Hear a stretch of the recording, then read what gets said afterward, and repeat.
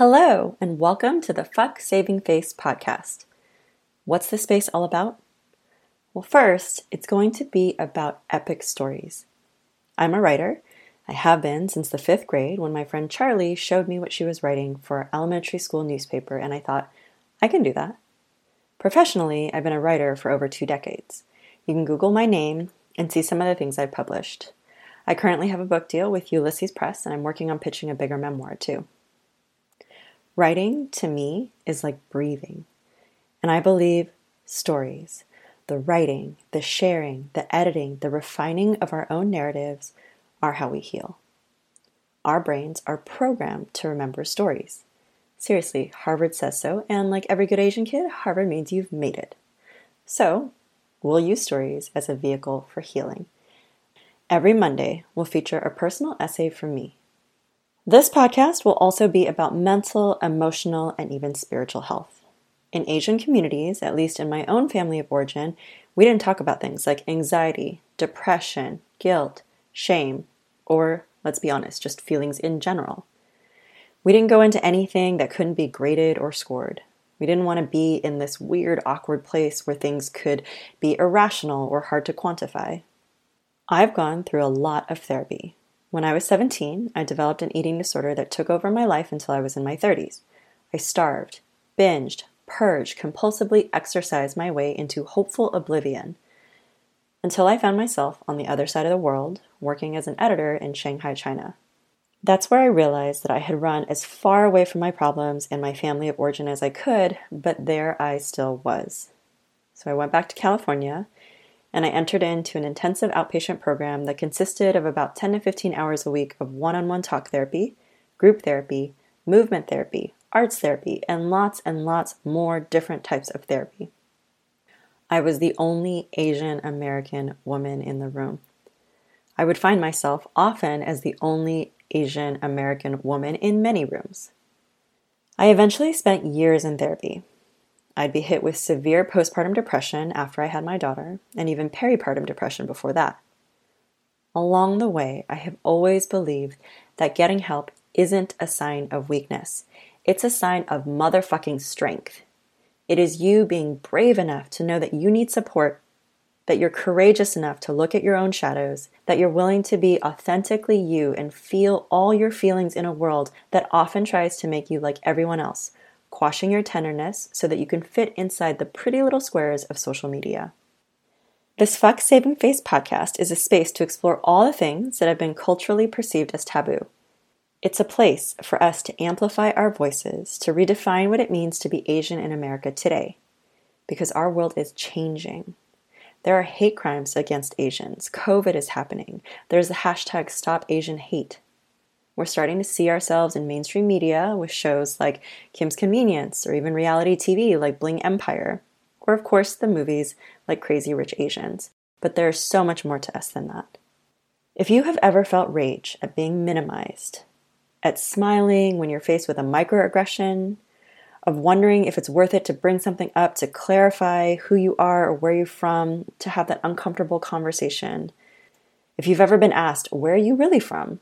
Or you're wondering if the way that you're being perceived and approached is because you're a quote-unquote minority, this is a place where we will explore the truths we've wanted to say. I believe that in order to support other marginalized voices, we need to find our own. And what better way to do that than to hear it in interviews with humans just like you and me who've gone through what we've gone through, and they've gained wisdom along the way that they're now ready to share, so we can all support one another to thrive. That's what our weekly Wednesday interviews will be about. This podcast is also a gift to my daughter. She's now 6 years old, half Chinese, half white. I never knew if I'd become a mother because I'm the eldest of 4 kids, and I help pack my siblings' lunches, I change my brother's diapers, I bathed them at night. I even advocated for their safety when my father's anger and physical discipline became too much. But both quietly and overtly, my parents taught me that white is better, and so I took it to the extreme. I married a white man that when he asked me if I wanted to marry him, every single part of me, from my deep intuition and gut feelings to my rational brain, wanted to say no. But I said yes, because he did it in a public way, and I wanted to save face. I always said that if I were going to have a child, I'd want her to be half white, half Asian, because Haba babies are the cutest. When in reality, I think it's because that I thought I would reach some pinnacle somehow, some peak of making it, only to find myself in a bed with a man who was not good to me, trying to make myself fit what I believed family should look like. Now we're divorced, and I couldn't be happier. It is not without trials and tribulations that I got to this point, but it is absolutely worth it. I want this podcast to show my daughter that it's okay to be exactly who she is, that she can be celebrated and seen, that she is worthy for simply being. I want this podcast to let her know that there is no such thing as perfect, even though that's what I tried to attain for so long, because I believed that finding perfection would lead to acceptance, wholeness, and the ability to finally fit in. There is beauty in vulnerability. There is gorgeousness in authenticity. There is happiness in finding your own path and living it true. I want her to know all of these things. And finally, I want this podcast to be a source of peace, of releasing guilt and shame, an opportunity for healing. Through mindfulness practices every Friday, I'll bring my experience as a yoga teacher and a Reiki master practitioner. It's okay if you don't know what that is. We'll go into that eventually. And a former contributor to an award-winning mindfulness app to give you a few moments to find your way home. From the beginning of time ever after, there will never, ever be another you. Be wildly you. I often say that life may not always be pretty, but it is indeed beautiful. Let's write your beautiful life together. Welcome to the Fuck Saving Face podcast. Okay, let's dive into this very first week's episode. So remember, every Monday we'll be focusing on a personal essay, every Wednesday will be an interview, and every Friday will be a mindfulness practice. All of them will be centered on the theme for that week based on the person that I'm interviewing. So this week, on this Wednesday, we will be talking with half Black, half Chinese Susan Epps, who's a diversity and inclusion consultant. And we'll explore her quest to find the sense of belonging, especially considering that her grandfather was a 4-star general for Chiang Kai-shek, and he didn't like the fact that, in her own words, he had quote-unquote Negro children. So she has this fascinating story of how in the beginning of her life she lived in Taiwan, and her older brother had 2 very different skin tones, so the way that they were approached and treated in Taiwan was very different, and then they came to the States. So tune in to this Wednesday's episode and you'll hear her talk about these fascinating experiences. You'll also hear her incredible sense of humor. And this week's theme is going to be focused on how to find your safe spaces, how to understand, that sense of belonging that we're all seeking and searching for, and how to ultimately fit in. And I will start with my essay, How to Find Your Safe Spaces.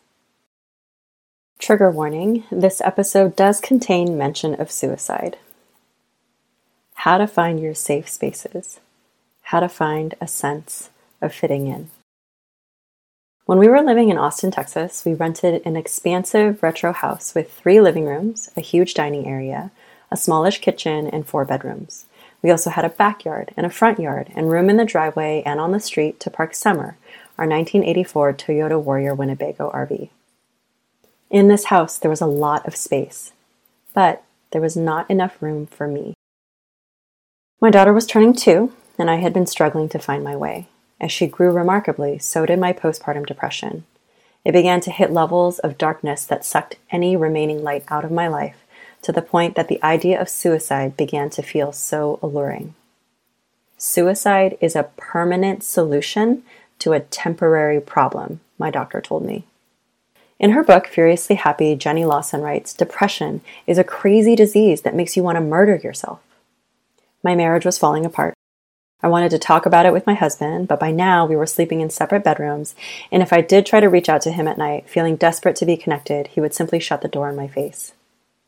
I asked the first friends we had in Austin, a beautiful married couple, smart women who'd done the work to create a healthy relationship with each other and a thriving community in town, for a therapist as a path to hopefully save my marriage. Soon, it became a conversation about saving me. One afternoon, my brown-haired therapist looked at me and said, given how sick you were while you were pregnant, you likely suffered from peripartum depression before your postpartum depression became obvious. You also went through a medical trauma with your hyperemesis gravidarum. I looked down at the floor of her modern office in the side room of her house. How was she able to make her marriage work?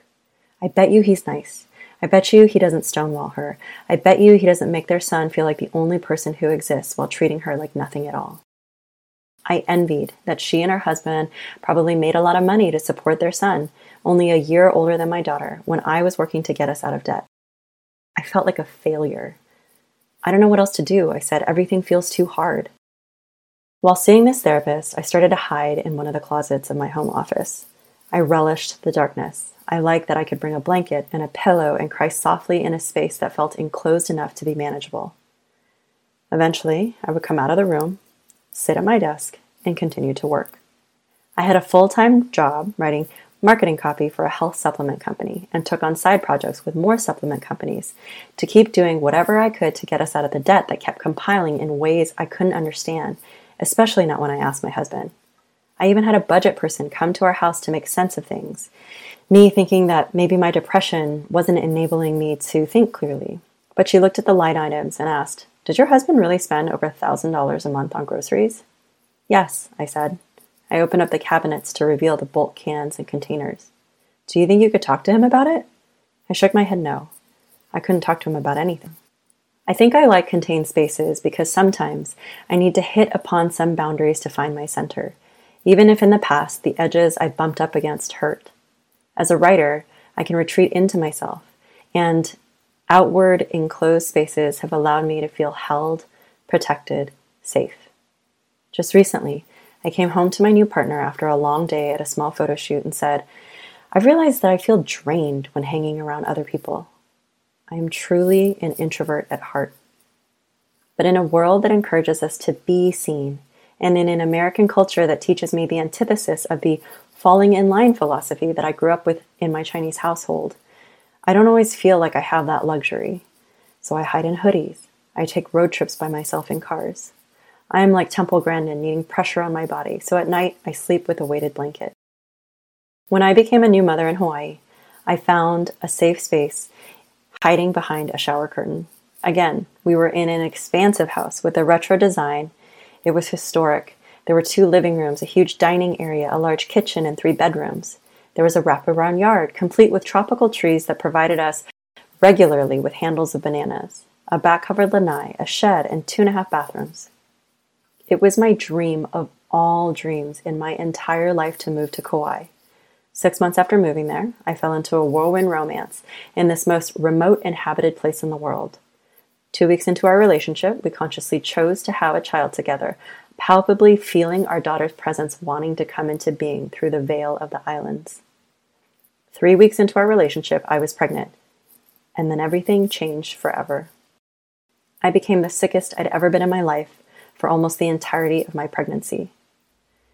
When my daughter finally arrived, I found that the only way to hold on to any semblance of myself was to find a small, confined space in the shower to be me, away from the roles and responsibilities of mother, wife, freelancer, landlord.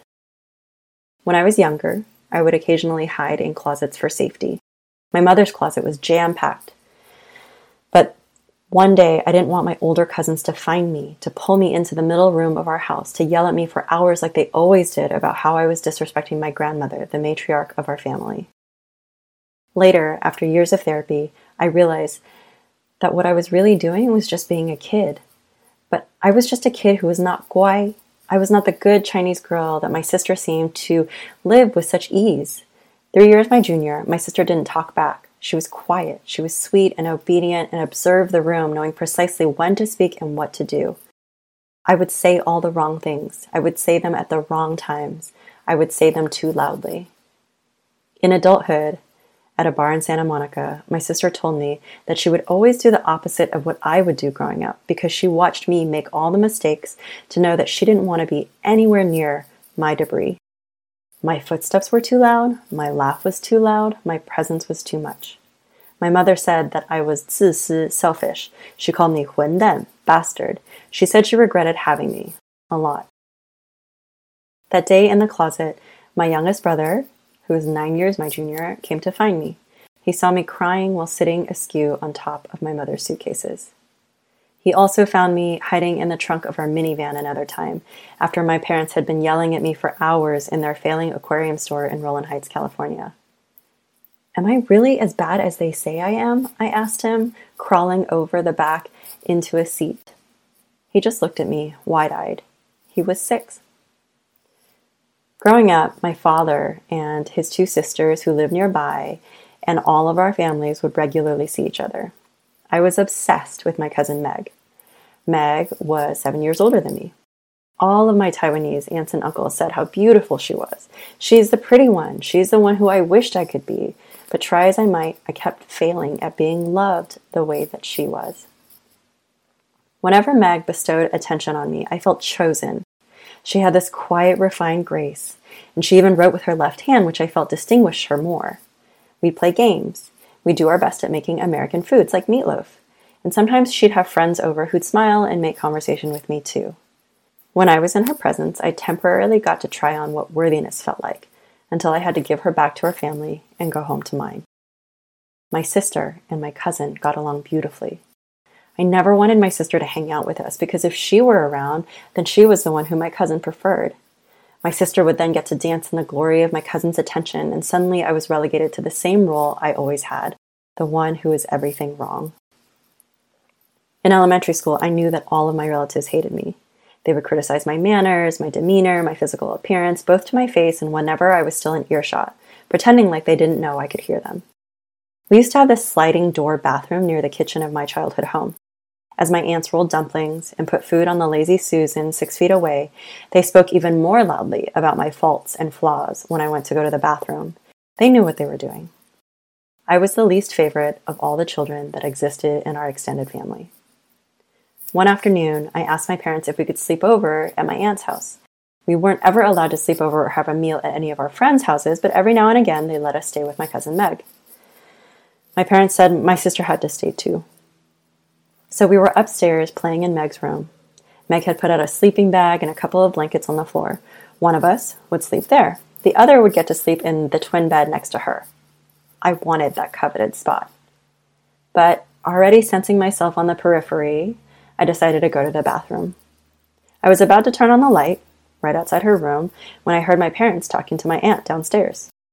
"We just don't know what to do with Ying," my father and mother said to Meg's mom, talking about me by my Chinese name. Meg's mom had always been harsh. She had a perpetually stern look on her face, sharp, pointy, polished fingernails, a bell-shaped perm haircut, and this venom she spewed towards her husband in full view of everyone. It always made her seem like a cobra in my eyes. But this time, our Gugu, Meg's mom, responded, "Meiguanxi, it's okay, she'll grow out of it." My mouth opened. I thought this woman hated me, but she was coming to defend me? In Mandarin, my parents protested. No, they insisted.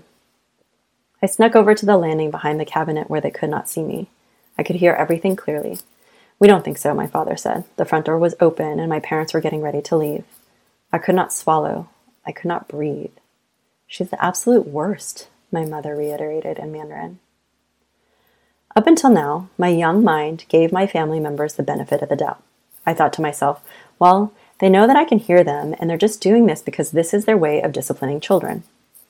I know I had these thoughts because they're in journals that my mother made us keep, when she heard from another Chinese mother that having children write in journals every night would improve our English. Tonight, I realized something new. They really believe this about me, I thought to myself. They really think I am all the awful things they say to my face. My aunt and my parents said their goodbyes. Stunned, I forgot to pee. Instead, I opened the door back to Meg's room again to find them giggling, both their pale skin glowing with joy. I crawled into the sleeping bag on the floor, the slippery texture slipping beneath me. I began to burrow, pulling the top over my head to cover my eyes.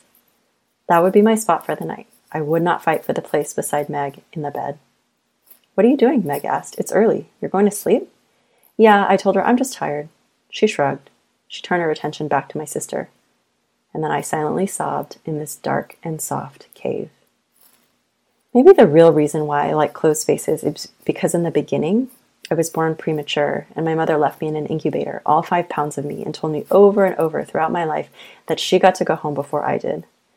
She said it not knowing that maybe I pushed out of her womb early because I no longer wanted to be attached or tethered to her, that maybe a glass cage felt safer than the space I inhabited as her daughter. A couple of weeks before I met my husband on Kauai, I met another man at a weekend barbecue. He got my number, then asked if I wanted to go for a walk at Secrets Beach. We traversed the dirt path, then got to the pink sand.